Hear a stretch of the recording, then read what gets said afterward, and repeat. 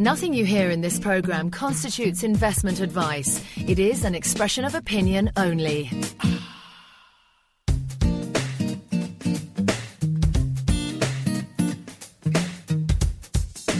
This is Frisbees, Bulls and Bears.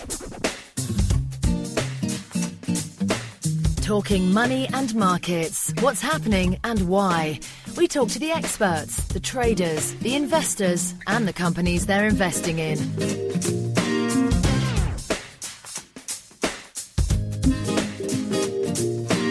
You're listening to Frisbees, Bulls and Bears with Dominic Frisby.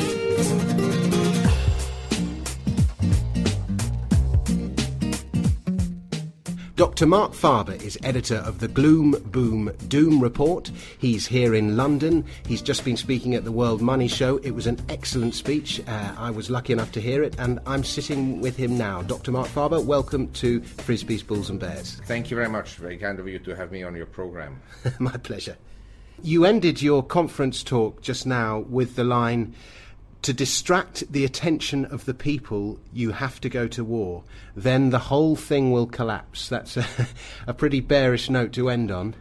Well, I think what has happened, we had excessive credit growth for the last 25 years, but especially over the last 7 years, between 2000 and 2007.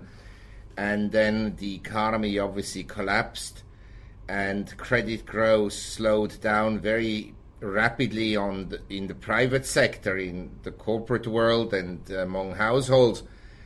But that was offset by essentially huge fiscal deficits, so-called stimulus packages by governments, where government spending vastly exceeds tax revenues, and money printing, or so-called quantitative easing. And so a lot of assets, bad assets also, were transferred from the private sector to the government sector. And the balance sheet of the governments are obviously deteriorating very badly, particularly in the United States.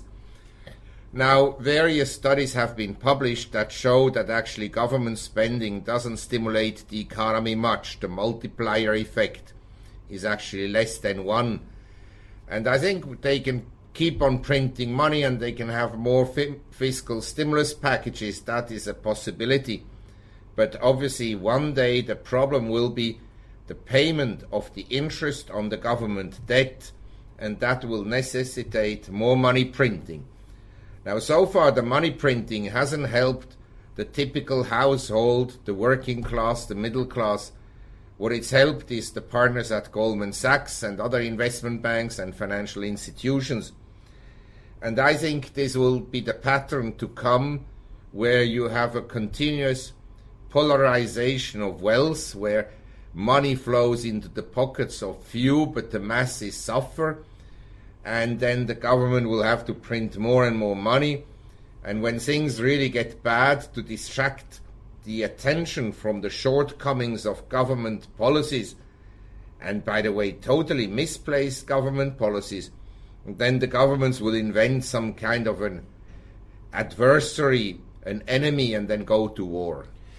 It's such a terrifying scenario. It's happened before many times. And I mean, what concerns me is the amount of toxic assets that the government have taken onto their books. And people have this notion that the government can kind of absorb anything, but they can't. Well, they've taken it not on their books because they are government employees. They've taken it on the books of taxpayers, basically. That is the problem.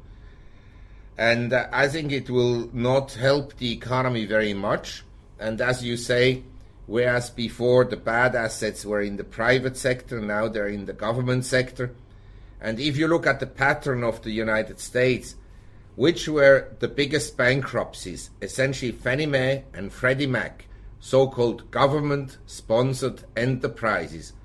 And if you look at Medicare in the United States, which is a total catastrophe, anything that the government runs is usually done worse than if it had been done by the private sector.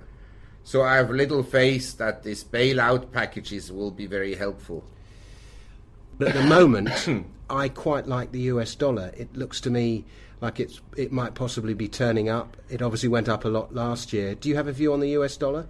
Well, basically what has happened, 2002 to 2007, we had bull markets in equities, in properties, in commodities, in everything. But the dollar was weak. Then starting February of this year, the dollar starts to weaken.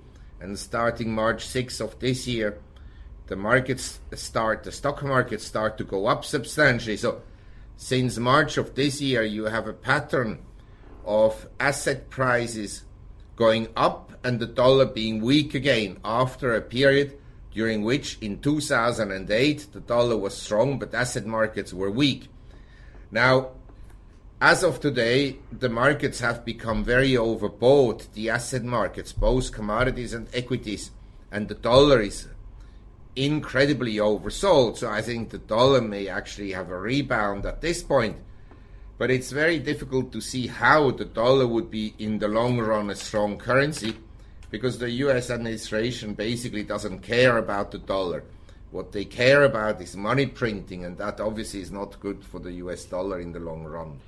I was looking at a chart of gold earlier, and it's amazing to see that despite the falls that we've seen in the stock market and despite the huge bull market that we've seen in gold since 2001, the Dow to gold ratio is still trading at around about 9, which is the long-term average.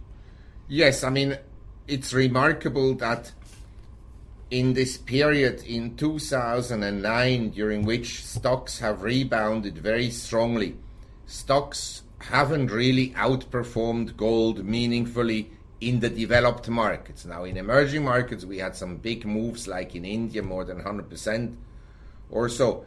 But in general, after not having gone down last year, gold has performed still reasonably well this year. Not as well as oil and copper that have had larger than 100% moves from the lows, but it's performed adequately. Do you think the gold price is suppressed? I don't know. There is a lot of talk about manipulation. I have some reservation about these theories. In general, we had a bull market in gold. We went up from $250 in 2001 to now over 1,000. So gold has actually performed well. And I always say, if you have an interest rate policy of zero interest rates, such as we have in the United States, it's very difficult to value any asset, whether it's a stock or a commodity. But in general, I think that gold may still continue to go up, whereby recently there has been maybe a little bit too much euphoria about gold breaking out to new highs and above the $1,000 level. So I think maybe we have a correction period. I mean, we live in a very volatile world where stocks can move 50% in 3 days and then correct 30% and so forth. So I think every investor has to live with that kind of volatility and be prepared to experience that kind of volatility. I know you've got a plane to catch, so I'm going to ask you two questions very quickly. One, following on from that discussion of volatility, I agree. I see volatility elsewhere, and what you're seeing is an inflationary wall of money printing coming up against a deflationary wall of negative credit growth, and those two forces create volatility. Yes, correct. I mean, the private sector is cutting down on credit in the sense that households are saving more. The savings rate is going up. And because of tighter lending standards, they have less access to credit, or they simply don't want to borrow because they feel uncertain about the future. At the same time, you have governments throwing money at the system, and through fiscal deficits, they essentially expand credit in the system. And so you have these two opposing forces that lead to a lot of economic and financial volatility. Your three best investments going forward over the next 12 months? Well, I'd like to see the correction unfold here, because we may argue this is a correction, but maybe it's a bit deeper than anticipated, and so it is conceivable that the high on the S&P 1100 was a high that will stay for a while, and that the markets will trade in a range going forward for 12 months or so. But I don't think that we will make new lows below 666 on the S&P, because let's assume the S&P drops to 900 or even 800. I suppose there would have to be some economic disappointments. In other words, the economic news would worsen once again. And at that point, you can be sure that there will be more fiscal stimulus packages and more money printing. So that will lift again asset prices in nominal terms, but obviously at the expense of the US dollar, as has been the case since March. Asset prices and stock markets went up, but the dollar was weak. So I presume at the moment you're kind of short-term selling, but long-term. I think traders, they should probably move towards a selling mode. Long-term investors, I think they can hold equities, and it's always difficult to give an advice because I don't see into the personal financial position of each individual. Absolutely. How many assets he's got, what is his cash flow, is his cash flow secure, does he own a lot of bonds or cash, and so forth and so on. But as a general rule, I would say cash has also risk if it is at zero interest, because it will lose its purchasing power. So I think the two worst investments I would stay out of are bonds and essentially cash, and I would essentially accumulate equities on weakness. Dr. Mark Faber, thank you so much. Your website is gloomboomdoom.com. Correct. Thank you very much. Thank you very much. Frisbee's Bulls and Bears is presented and produced by Dominic Frisbee. To discuss the markets and have your say, why not visit our forum at globaledgeinvestors.com. That's globaledgeinvestors.com. To join our mailing list so you can be updated as soon as a new show is posted, please email info@dominicfrisbee.net or simply subscribe through iTunes.